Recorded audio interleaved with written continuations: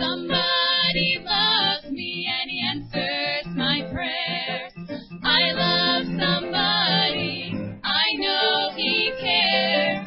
Somebody tells me not to reply. That somebody is Jesus and I know He's mine.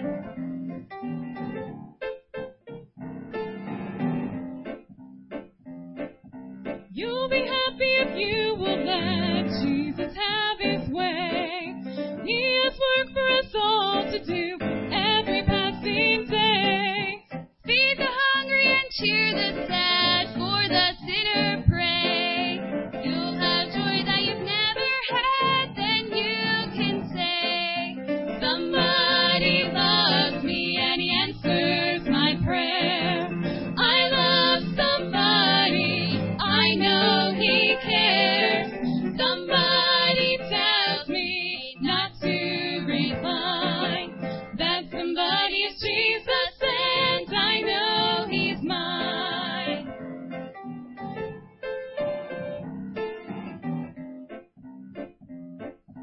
When at last when our work is done, He will call us home to a mansion He has prepared, evermore to roam. We'll sit down by the riverside, cares all passed away, and with never a pain to bear, what a happy day. Somebody loves me and He answers my prayers. I love somebody, I know He cares. Somebody tells me not to reply. That somebody is Jesus and I know He's mine. That somebody is Jesus and I know He's mine. He's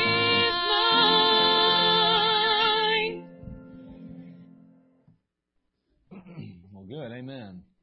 I hope He's yours tonight, too. Amen. If He's not, you need to get that settled. All right, before we get going too much further, again, if you didn't get one of your Fight the Good Fight Building Fund offerings, okay, from this morning, make sure you grab one of those. The gentlemen are here. If you need one of those, raise your hand. You didn't get one, we want to have it in our hand. We're going to be praying over it this week, all right? And so most of you got it. There's one over here. There's one there. Just a couple through the room, that's all. And that'll be fine. Get that. Pray about it. Again, next Sunday morning we'll be taking up, and Sunday night we'll be taking up our Fight the Good Fight Building Fund offering. And again, if you're out of town or something, by all means, you feel free to give that to us at any time you can or any time you're here, okay? Excuse me. All right, well, as they're getting those passed out, let's go ahead and take our Bibles, turn to the book of 2 Timothy chapter 2.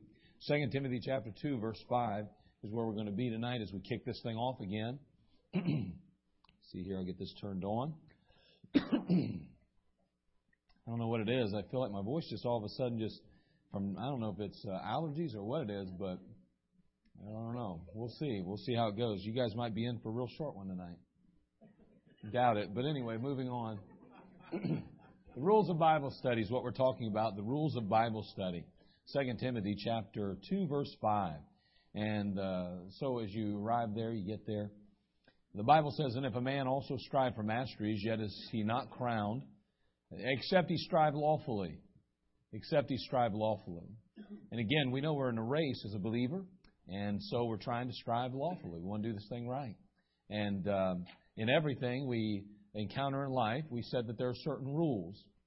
Rules that we have to abide by in business or legal matters, as whatever it might be. It doesn't matter. Sporting events, all kind of different things. We recognize, we realize that you have to follow the rules. You don't follow the rules, there's consequences for that, okay?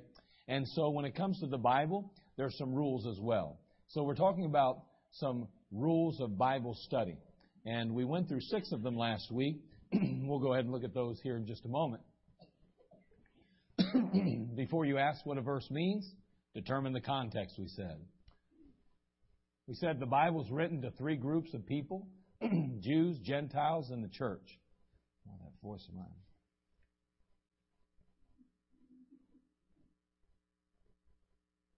We said, number 3, the Bible has proper divisions You must put those divisions in the right place. All Scripture has three applications: doctrinal, historical, and inspirational. Number 5, we said God chooses the exact words He wants, the exact words He wants to use, and the events recorded to show you something. And number 6, we ended with God has 3 distinct plans revealed in His Word. He has a plan for the universe, a plan for the earth, and a plan for your life. So we talked about those 6 as we started off last week. We said that all Scripture is given by inspiration of God. It is profitable for doctrine, for reproof, for correction, for instruction in righteousness. And we noted that doctrine is listed first, so it's very important that we get a good handle on doctrine. And as we study these rules, as we note these rules, they'll help us with that area.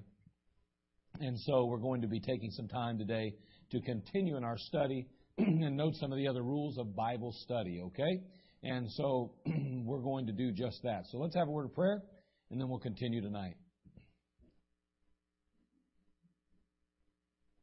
Father in heaven, we do come to you. We thank you once again for just the great privilege it is to gather in your house, to be a part of your family. Lord, we need you as we go forward tonight, as we consider these rules of Bible study.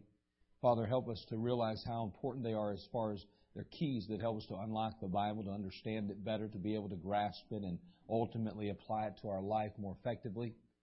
Lord, the world is not in need of more people that profess Christ. The world's in need of people that burn for Jesus. Father, we need to be legitimately concerned and seriously desirous of your word. We need to really want to know it and love it and to truly, Father, want to live it. And Father, again, just help us, Lord, to be genuine and be sincere and be faithful in this area of studying our Bible and truly understanding it and learning it.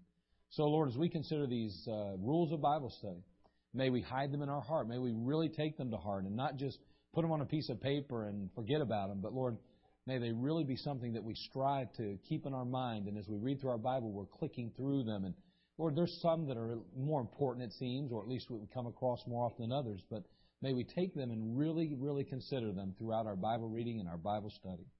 Bless us now, Lord. May we become what you want us to be, conform to the image of your Son. Well, thank you. In Christ's name, amen. Now, again, let's start with number 7, rules of Bible study. And I'm going to kick that back on and go to number 7. The invisible things of God can be seen by studying the things God made. The invisible things of God can be seen by studying the things God made. In the book of Romans, chapter 1, verse 20, the Bible says, "For the invisible things of Him from the creation," the invisible things, boy, my voice is really giving me trouble. I hope I don't cause you not to be able to listen. The Bible says, yeah, that if I did that, now that would definitely draw some attention. But anyway, that one was pretty good right there. I'll tell you that. If I could do that right now, I would probably feel better, to be honest with you. But anyway, for the invisible things of Him from the creation of the world are clearly seen, being understood by the things that are made, even His eternal power and Godhead, so that they are without excuse. Now again, we're not going to take time to look at this today because we're going to spend a lot of time on this in one particular study. But the fact is that you need to only look around you and you see the things God created, and they're a reflection of Him. And what you'll find is that they do have a tendency to help you to understand things. Things that are literally seen can help you understand things that are not seen. And it's really an amazing thing, okay? So anyway, we're going to look at this a little bit later, and we'll delve into it quite extensively. Number 8, the Bible is of no private interpretation. All interpretations must be done by comparing Scripture with Scripture. Now, the idea of these so-called Bible studies today seems to be kind of a group of people that get together at someone's home or maybe even at church, and they discuss the Bible. You know, they may or may not have the same Bible even in their hand. But then again, aren't all Bibles the same? But anyway, no comment. But anyway, no comment.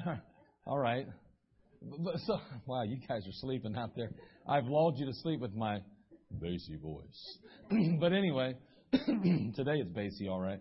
But anyway, someone will pick a chapter of the Bible, and they'll read it, and they'll say, okay, now let's study the Bible. John, why don't you take a few minutes and tell us what you think it means? And then John takes a few minutes, and he says, well, I believe this, and I think that, and I really like how he says it this, and then now Kathy, now why don't you take a few minutes and tell us what you think it means? And then they go around the group and they do that, and 4 or 5 people maybe give their opinions about what they believe the Bible says or what it means to them. They may or may not be saved, but they're giving their opinion what the Bible means or what it says to them, what they think it means. So basically, all you have under the guise of Bible study is 4 or 5 private interpretations of the Bible. That's what you have. You've got people that basically are telling you what they think the Bible says. Well, that's not really what a Bible study is supposed to be about. That's not it at all. See, the Bible only says one thing. It says one thing. And it doesn't matter what anyone else thinks about it. People, there were 8 people in Noah's day that thought the rain wouldn't come. I mean, there was only 8 people in Noah's day that thought the rain would actually come. It didn't matter what the others thought. The rain came because that's what the Bible said was going to happen. That's just the way it is. Every religious teacher in Christ's day, they didn't think that Jerusalem was going to be destroyed. 70 years later, it was destroyed. In 70 AD, it was destroyed.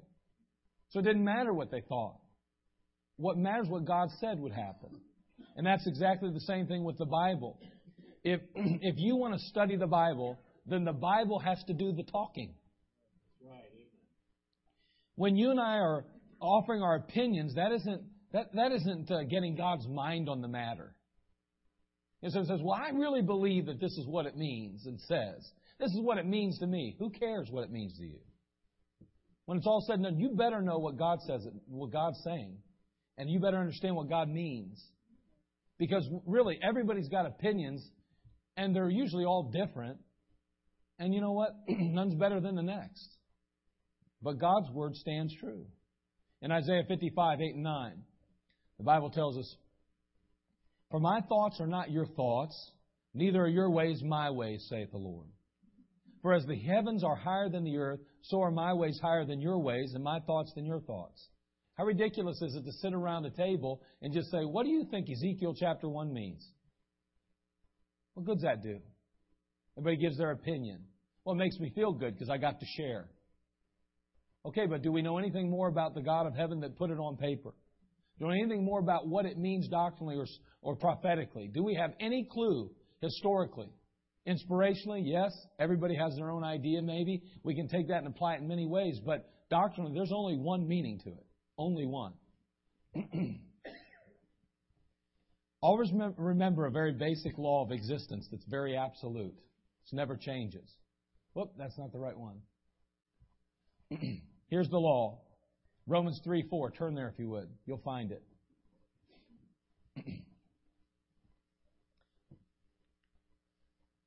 Romans chapter 3, verse 4. Here's a very basic law of existence, and it's absolute. There's no questioning it.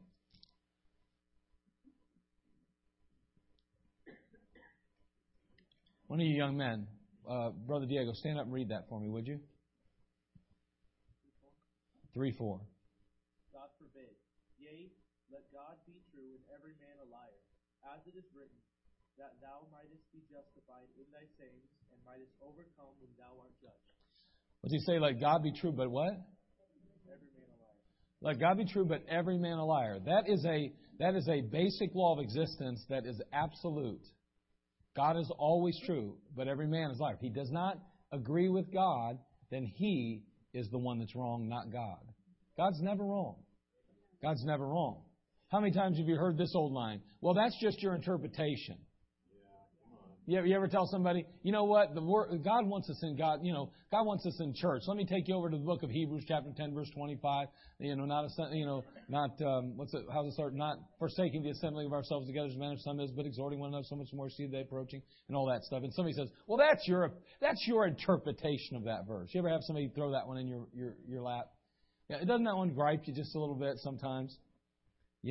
But we know that people use that as an excuse to what? Dismiss God. To dismiss His Word. To dismiss their obligation to the God that created them even. They utilize those things. The truth is that my interpretation isn't worth 2 cents. And neither is your interpretation. None of our interpretation is worth a nickel. It's worth nothing. The Bible is its own dictionary. The Bible is its own commentary by comparing Scripture with Scripture. Someone says, why do I need to know the Bible? Because you can't know the Bible unless you know the Bible. You got to know something about the Bible before you can really understand and know the Bible. So that's why I read the Bible. Well, how much do you study it? So, by reading the Bible, have you been able to put all the pieces and parts together? Absolutely not. That's an impossibility. You can spend a lifetime studying the Word of God in order to grasp enough of it to begin to put pieces together and ultimately make sense of what God's trying to say. It's not a complicated book. It's not a hard book. But it is a book you have to spend some time on.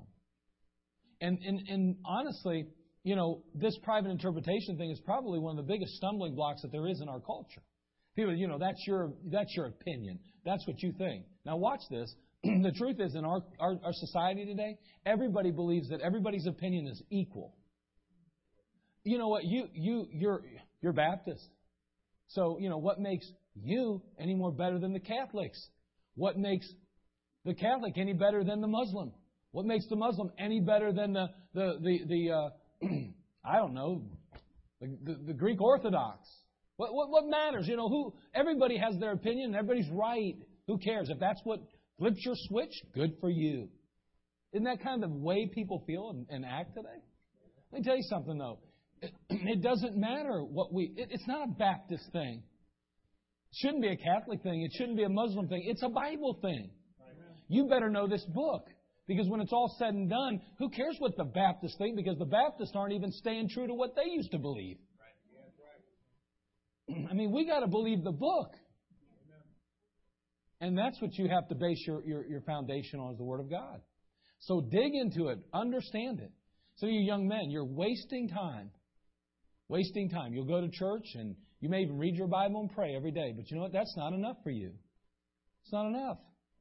You want to really get a grasp on God's Word? You want to really know who Jesus Christ is? He says, search the Scriptures, and then you think you have eternal life, and there are they that testify of me. You want to know Christ, then you got to get in the book. Not just reading it, you got to study it, you got to dig. Then you ought to talk to some of these men around here, and if they can't give you good answers, then go past them. Just knock them off the side and say, thank you for nothing. Don't say it that way, but just walk on by and find somebody who can help you learn how to study a Bible. You need to ask your pastor. You need to ask your youth leader. You need to ask some of the men in the church, hey, what do you do to study the Bible? Well, I read it. That's not studying. Right. Find people. Get somebody to help you. But you better figure out how to dig in that Word.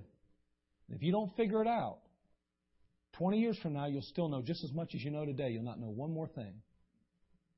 That's all you'll know. You won't know anything else. There are good materials that you can find. There are tremendous helps and so forth that you can use. There are study aids. And then there's just a book that you have to read, and then you begin to write things, and you begin to put things in notes and outlines and stuff that God lays on your heart, and you begin to put A and C together to equal something, and you figure it all out. Man, it's like a puzzle, but it's an awesome puzzle, and it starts to make sense as you start getting enough pieces. So anyway, but it's no private interpretation. Nobody cares what Mark O'Donnell thinks tonight. Nobody cares. But they better care what God's Word says. And if they don't care what that says, then it's not really a personal thing on me. That's what I tell people all the time. If you won't get mad at me for telling you the truth, I won't get mad at you for disobeying it. I'm not going to worry about that. I only am obligated to share the truth. I'm not obligated to make you live it. So I just have to keep giving it, okay? But listen, it's not my interpretation. The day it becomes my interpretation is the day that you are not obligated to abide by it. And you know what? That's true in your life. When you get a family member or friend that comes to you and says, well, what do I need to do about this? And you start giving them your opinion, you need to be able to give them some book, some Bible. This is what they need right here. They need the Word of God, because the Word of God is what? Truth. Okay, not opinions. They need the Word of God. Work on that. Know the Word of God. No private interpretation. 2 Peter 1:20. Knowing this first, that no prophecy of the Scripture is of any private interpretation. That means nobody corners the market on knowing what the Bible says. The Bible corners the market on what it says. It defines what it means from words and statements, and it defines its own self. So a commentary is not the one thing that determines what the Bible says or teaches. The Bible is. Now, there's a lot of good, godly men and women that have written things that are helpful and good aids, but listen, I've looked at some commentaries before after I've done some study and thought to myself, man, where'd they come up with that? Yeah. And then there's other things I've read, and I thought to myself, wow, that was really good. But most of the time, anything I really have a problem with, they don't even address. That seems like every question I've got. I think, man, I'm going to go see what so-and-so says about that. And they go, skip right over it. And I'm like, So, we just no private interpretation here, okay? That's an important rule. That means that I don't have a right, nor do you have a right to define and determine what the Bible says. What does it say? That's what you need to know before you ever ask yourself, what does it mean? What does it say? And then let God's Word speak for itself. No private interpretation. Number 9, the individual words in the Bible are key to the Bible. The individual words in the Bible are key to the Bible. Every word of God is pure, the Bible tells us. He is a shield unto them that put their trust in Him. Every word of God is pure. Now again, this is another area that we're going to spend some time on, and there's a whole lesson that I'll be teaching, and we'll be working through that one. So we're not going to spend a lot of time on it today. Now, number 10, always give the Bible the benefit of the doubt. Always give the Bible the benefit of the doubt. This is a rule of Bible study. I don't care who you are. I don't care how faithful you are, how godly you are. You're going to read things in the Bible that are going to cause you to ask yourself some questions. We need to operate under the belief that the Bible is innocent until proven guilty. If you know what I'm saying. The Bible's innocent until proven guilty.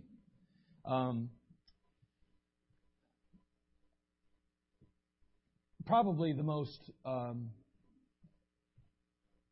guess, the greatest excuse used against Christians is that they'll say things that the Word of God is full of contradictions. That's one of the biggest reasons why they disobey. The Bible's full of contradictions. You can't believe the Word of God. It's full of contradictions. Now, you can say, well, show me one. Well, it's just full of contradictions. That's what they usually do to you. Right? Now, in our day and age, it's a little tougher because what they do now is they get on the websites and they rush right to a website that wants to ask you something about, I don't know. I really don't even know what they would ask anymore. But they ask these dumb questions about, this number in the book of Kings is not the same number that's listed in the book of Samuel and blah, blah, blah, blah. And see, there's an error there. There's a contradiction there. What you're going to find is usually the contradictions that they call so-called contradictions, you're going to find that really God's trying to reveal a tremendous truth. It's what you'll find. But what happens is that if we're not careful, we go to the Bible, we see something that doesn't add up, and we automatically start going, you know what, there's something wrong with the book. There must be a contradiction here. No, always give the Bible the benefit of the doubt. When you run into a spot where you're tempted to think something like that, you need to stop and say to yourself, I may not know the answer, but there must certainly be one. There's got to be an answer. This is God's Word. Now, in our next lesson, we're going to deal with rightly dividing the word of truth. As we begin to deal with that topic, you're going to see that there are some principles that we'll share that are going to help clear up a number of what these so-called contradictions are. Most of the contradictions that we find in the Word of God or that people claim to find in the Word of God are a direct result of not rightly dividing the Word of truth. When I say that, we'll talk more about that. I don't have time, nor do we have we just don't have time to get into that. That's a whole subject, and we will deal with that in our next lesson. So you're going to find that it's very helpful as we begin to understand how the Word is divided, because when you begin to put things in their right place in time, all of a sudden, everything starts making sense. Remember last week how I talked to you about Matthew chapter 24 and how it said basically it made us believe that we can lose our salvation? Remember that last week, some of you? And I said, where did that passage lead us? Where does it set doctrinally? It sets right in the tribulation period. Well, of course, if you take the mark of the beast, 666, then automatically, no matter what profession you've made, the moment you take that mark, you're destined to go to where? The lake of fire. So guess what? You better endure to the end, or you won't be saved. It's not a contradiction. It doesn't cause us to worry about us losing our salvation, because doctrinally the passage doesn't fall in the church age. It falls in the tribulation age. So we'll talk more about that as we go along next week. We start talking about rightly dividing the word of truth. So there are issues there. Someone says, well, you endure to the end. Endure to the end. Well, we can make that say whatever we want it to say then. If it doesn't fall somewhere, if it isn't rightly divided, we got problems. So we'll look at that next week as we start dealing with some of those issues and we start considering rightly dividing the word of truth. Okay? And of course, that's a very scriptural portion of Scripture as well. Now, rule number 11. Let's go to that. Never forget the consistency of the Bible. The Bible is a very consistent book. It's the most consistent book in the entire world.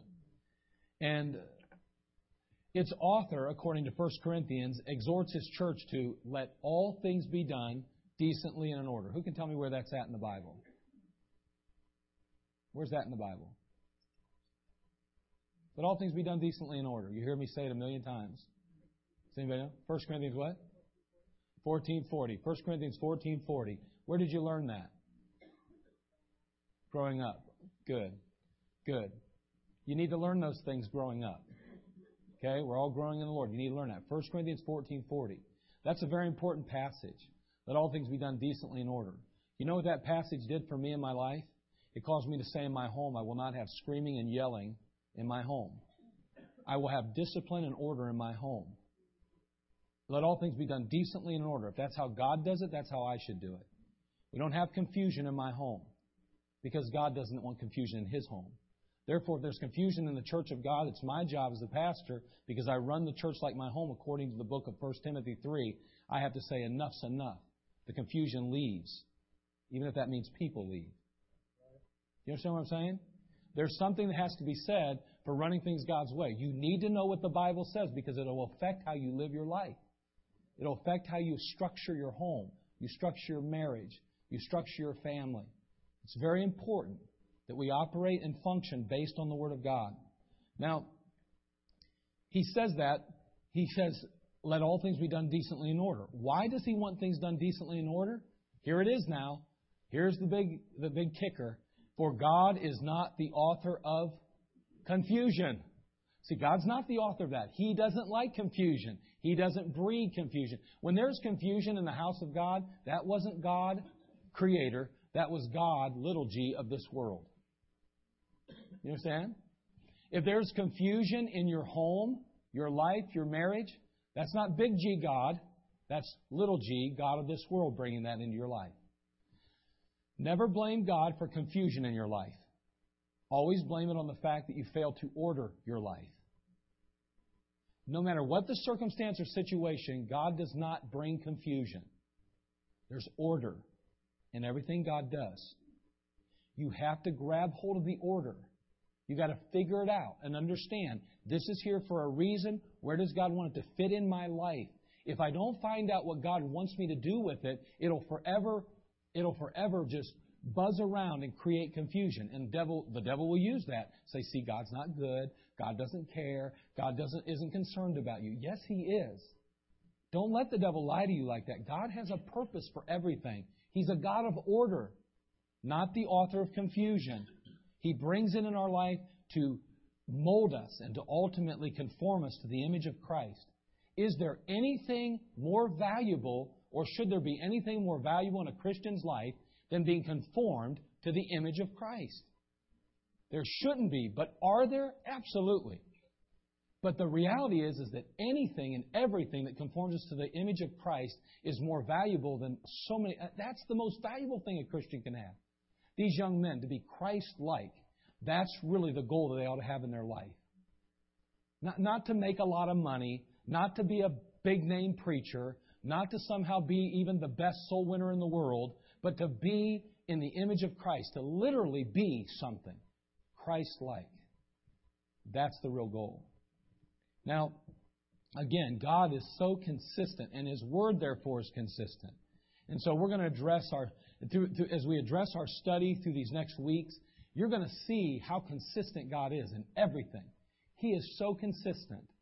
And man, I'm telling you what, anytime confusion hits our life, it isn't of God. Because God is so consistent. And again, I'm not saying it doesn't happen. It happens to all of us. We just have to realize, wait a second, where's this coming from? Now, this isn't what God wants for me. Because God is not the author of confusion. He wants all things done decently in order.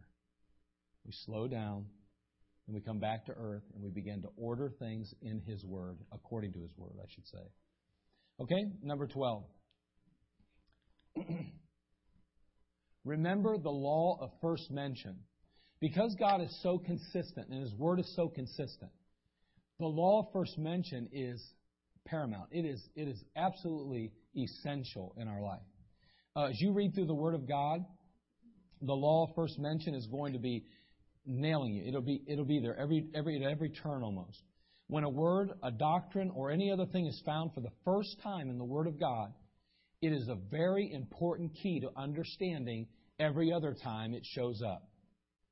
So you need to be aware of it. You say, man, I've read through my Bible, and you know what? The first time I saw that was... And you go, you know what? Let me keep an eye on that, because probably I need to always go back to that and see how it was used there, because it will affect how it's being used everywhere else. Because God's that consistent. So if you can see how it's used the first time, you'll really have a good handle, more than likely, on how it's being used after that. The law first mentioned. It's very important. Now, as a result of that, that means we need to pay particular attention to this rule as it's applied to different books. For instance, there's certain books that you're going to see this more than others. The book of Genesis. Of course, Genesis it's the book of beginnings, isn't it? In the first 12 chapters of the book of Genesis, almost every major doctrine in the Bible is found. It's an amazing book.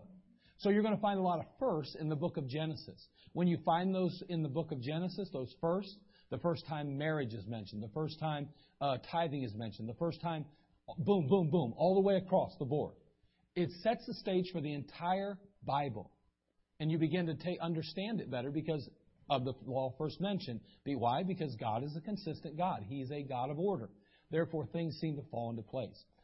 The book of Job. The book of Job is another book where you're going to find things that are interesting. It's the oldest book in the Bible chronologically. And so, it's written back in Abraham's day as far as the time it was actually written or the times it's writing about. So it's a very old book. And it's a book where you find a number of firsts. And so you need to be very careful there. Then also Matthew. Matthew's another book. Again, it's considered the first book of the New Testament. Now, again, we noted last week that the New Testament literally did not kick off as far as the New Covenant till after the death of the testator, according to Hebrews chapter 9. So we understood that. But still, the book is divided. If you take the Bible and you look at it and you open it up, there's Old Testament, there's New Testament, Matthew being the first book in the New Testament. So guess what there is? A lot of firsts there. You're going to find a lot of firsts there. And so the law of first mention will play a major part there as well. So the law of first mention. And that'll be very helpful as we move along. Number 13. Always take a passage literally until it is impossible for you to take it literally. Take it literally until it's impossible for you to take it literally. This one is one that I get a big kick out of all the time. I like this one, you know. For me, it's not hard. I don't know. Some people, it's much harder because it's, I guess, their makeup, the way they're made. And we're all different. You know, we're all unique. We're all individuals.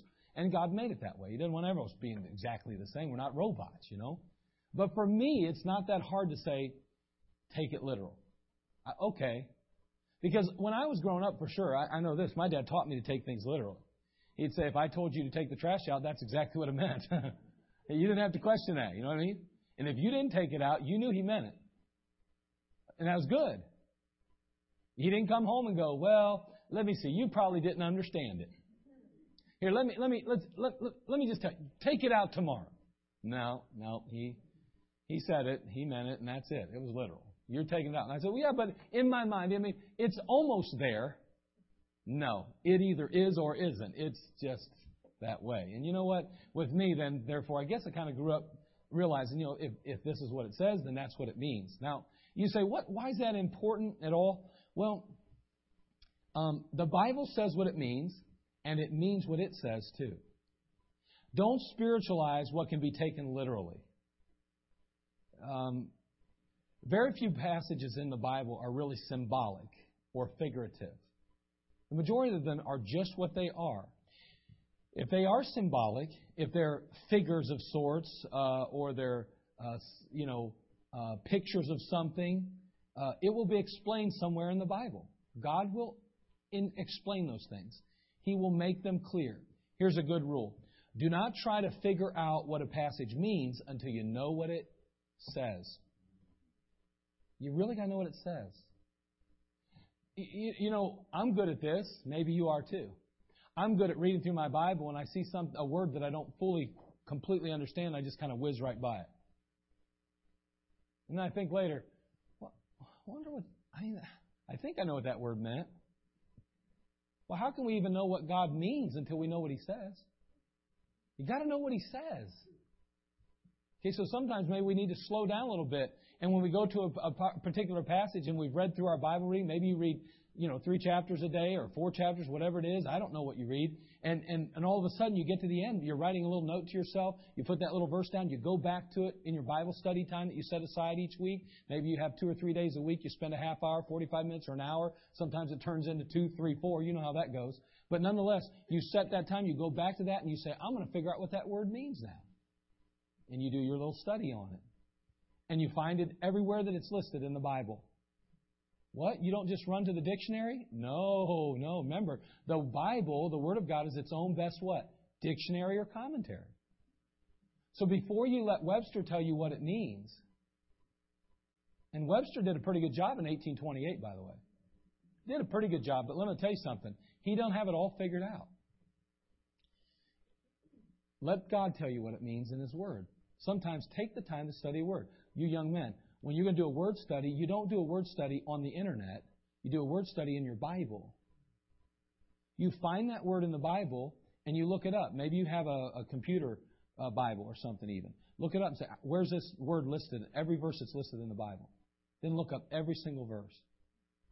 And start to ask yourself, okay, what's the common things about these verses? How's it being used in the, what they teach you when you was in school? You want to know what a word means? You read it in its context. And a lot of times you can almost understand what the word means by how it's being used in the sentence. And you know what? That's how it is in the Bible sometimes. And you start to see that. And sometimes God will even define a word for you. Remember when Naomi says, don't call me Naomi, call me Mara. And she said, because I'm bitter of spirit. Well, guess what? Earlier it tells us Mara is bitter. So you know, I'm just saying there's words that are defined for us in the Word of God, but it's not necessarily at the same location.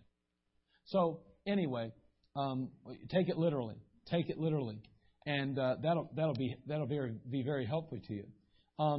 Read it over and over again, and don't look for some hidden meaning necessarily. Figure it out. Let the Word say what it says. Revelation is a good example of this. Many spiritualize it. Many allegorize the revelation. Everything's got to be an allegory. I'm almost humored by all these. I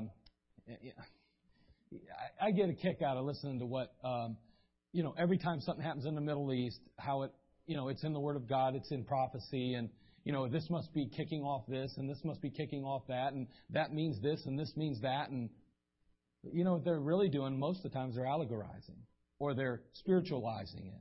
They're not taking it literal. So they're saying everything in the book of Revelation means something else than what it really says it is. I know it's interesting, and I know it can be very fun, and I don't think it's all wrong to do some of that, but you do need to be careful, and so do I, to realize that you must take a passage literally until it cannot be taken literally. Until it's absolutely sure it's not literal. We read some of the plagues in the book of Revelation.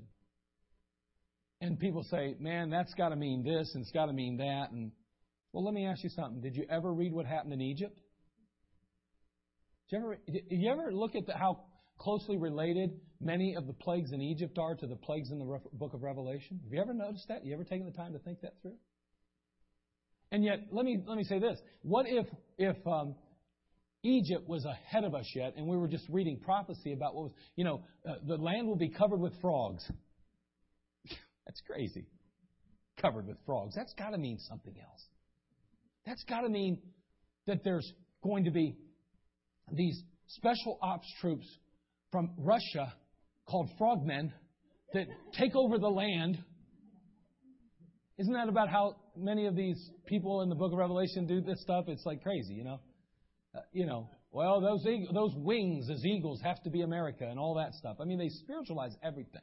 Yeah. Now, again, I'm just saying, we need to be careful with that. That's all I'm saying. I mean, what would you? Water turned to blood, Isn't that something? I'm just saying, I can't imagine. So take it literal till it can't be taken literally anymore. And I think it'll help you in the long run. It'll help you in the long run. Now, here's a very important one. It's so important, it's really long. I had to expand it down there. Always be prepared to change whatever you've been taught or you have believed when it goes contrary to the Bible. Never make the Bible line up with what you believe. Always line yourself up to what the Bible says. I'm going to tell you what, that is a lot easier said than done. That's a lot easier said than done. You grow up hearing that the charismatic movement is wrong. And then you read something in the Bible that may lend itself and you think, man, that sounds a little bit like that could be true. The first thing you want to do is just shut it off because I don't want to have to face it and deal with it. I don't want to actually have to do the study it's going to take to really figure this out. Because, first of all, if I do all the study and find out that I've been wrong all along, oh, man, I'm going to face some real opposition. But then again, if I do it and I find out it's just everything I always believed anyway, I just feel like I maybe wasted my time doing all that study. No, you never waste your time studying. Never waste your time studying. Dig. Figure it out. I'm not worried about it. I'm really not concerned about it. Someone comes to me and says, I'm checking out that Hebrews chapter 6, man. I mean, they tasted of it, man. And now here we are, we're not supposed to be able to lose our salvation. And I'm not worried about that. You do the study and you rightly divide the word, you'll come out on top. You'll be just fine. The problem is we don't rightly divide. We don't figure it out. So go ahead. Be willing to change anything. Don't go to the Bible with preconceived ideas. Don't do that. You start doing stuff. I remember when I years ago, when I entered Bible college, I didn't know a whole lot when I went to Bible college. I'm going to be honest with you. I just didn't know a lot. And I'd hear all these guys talking about the gap theory. And that's where supposedly there was a gap between Genesis 1:1 and Genesis 1:2, I believe it is. I can't remember exactly. But anyway, there was a pre-Adamic earth and stuff. If you read Larkin, you'll run into junk like that. But anyway, there was all kind of stuff going on there. That the devil fell here, and then he really didn't fall here. And it gets confusing. Let me just tell you that, okay? But anyway, and there's some verses in the Bible, Isaiah 45 and maybe 23, a couple other places that might support some of that stuff slightly. But when you consider there's a whole Bible with what? How many verses in it? Does anybody know how many verses are in the Bible? Just curious. Because I can't remember either. I just thought maybe somebody knew. But anyway, we know there's, 1,129 chapters or 29 chapters or something like that. But anyway, all the things that are written about it, you got these few verses, and we build this whole doctrine on it, okay? You got to be careful with that stuff. These guys are talking about it in class. They're debating about it, between classes and stuff. They're debating about that. They're debating about all kind of crazy stuff I never heard about. And I was a little bit intimidated by that.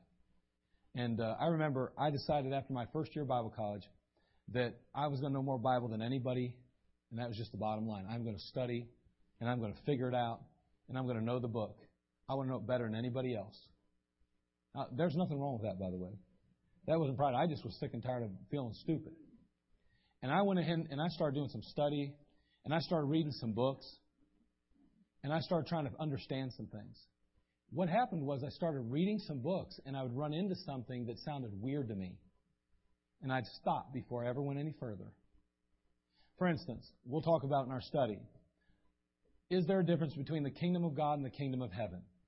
Well, when I ran into that question, I stopped. The moment I heard somebody say that there was a distinction between the two, I stopped reading. I didn't even want to be tainted by what they said because I didn't want to enter into my study with preconceived ideas. So I stopped. And I went, you mean to tell me there might be a difference? And so I started studying the Bible. It took me over a month to study that out. It took me a month. And I came away with a conclusion. And then I went back and read from the place I stopped on. And I went, wow, I must have done some study right because it's really pretty close here. And that was pretty exciting. And then there was other times I started doing some study and I went back and looked at some things and went, wow, am I way out there? Where did I come up with that? Because how come 3 different great men of God don't come up even remotely close to where I am? I thought I had some great doctrine or something. I didn't have no great doctrine. I was way off. So you use some wisdom there, okay? And that's where it can help you to have some, commentaries or something down the road. But do your study. Figure it out. Preconceived ideas don't fit, though. Be very careful. But whatever you're taught, whatever you learn, then you be willing to accept.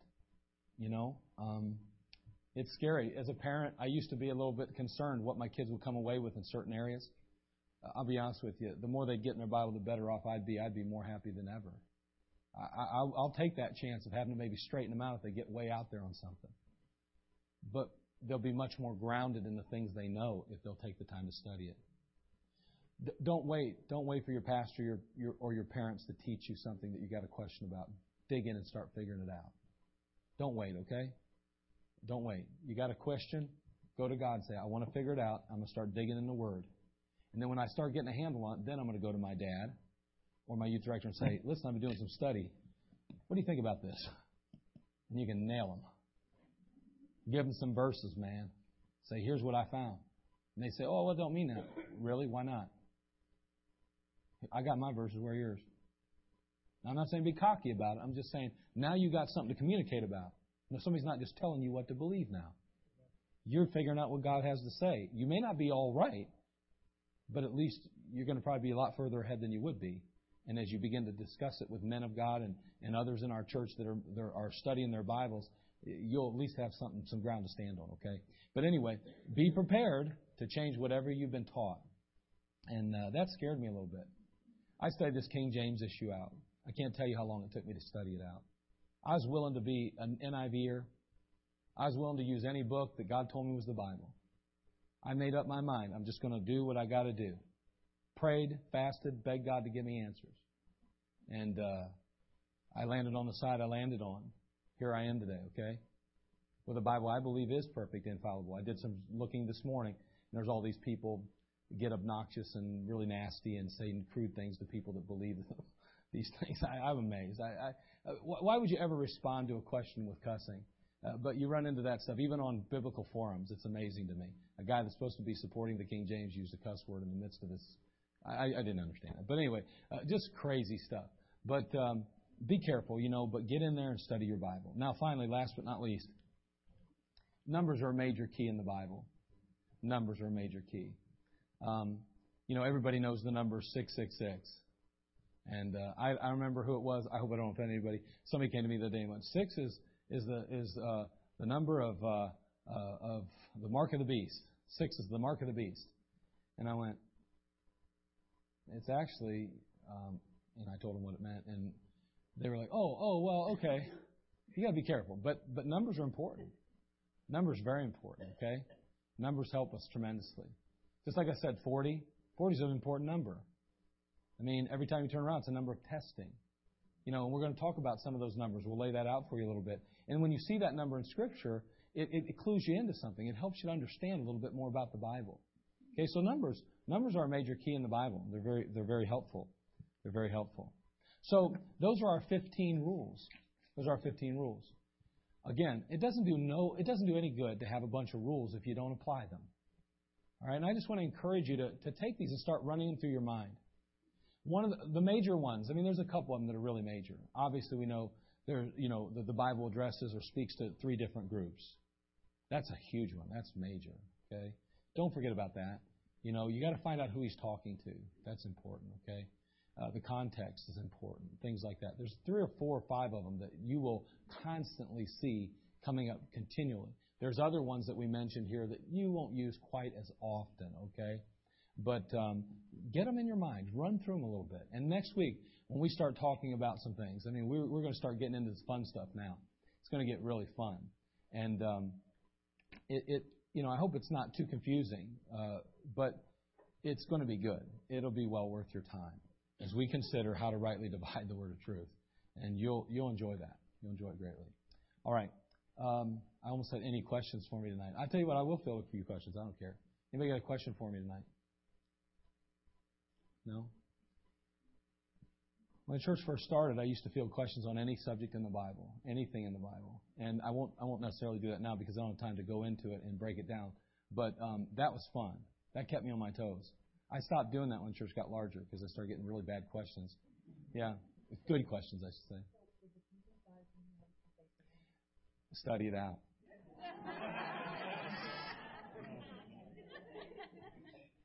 Mr. Jurgen just answered the question. No, they're not. So anyway, go from there and start trying to figure it out. Yeah, they're not. Very good. Yeah, you'll find that the kingdom of heaven is mentioned 33 times in the book of Matthew. That's the only place it's ever mentioned. Okay, and that's interesting because remember what Matthew is. Does anybody know? Well, we don't have time to go into it all. We got to get out of here. We've got a singles activity at my house tonight, so I got to get going. Yeah. What? You'll get it when we deal with it. What's number 9 mean? Oh, what was number 9? I thought you were asking me what's number 9 mean. I was going to say, no, we're not giving that away right now. We'll get to it later. The individual words in the Bible are the key to the Bible. The individual words. What is number 9? I thought you was asking me what's it mean. I'm not giving that away. You're going to have to come back. It's going to be later. Anybody else? Anything else real quick? All right, good. Okay, those are good. All right, well, listen. None of this matters if you're lost, okay? I don't care how well you know the Bible. If you don't know Christ, you're in trouble. You got to settle that, okay? And then if you want to understand the Bible, you have to have your walk with God right. You really do have to begin to say, Lord, I really want to be able to understand your word. So therefore, reveal to me areas of my life that need to get tightened up. I got to deal with. Because as I come to your word, I want the Holy Spirit to have liberty to really speak to my heart. And sometimes we have hidden sin in our life. David said, except, let's see, he says, 66:18, Psalms. I can't remember. I got to look it up real quick now. My mind just went blank. But, and I hope that's the right passage, actually. I'll find it. And we got to close.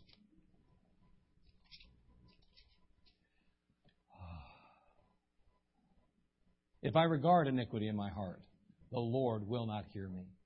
Let's get rid of that sin in our life, okay? If I regard iniquity in my heart, let's deal with that tonight.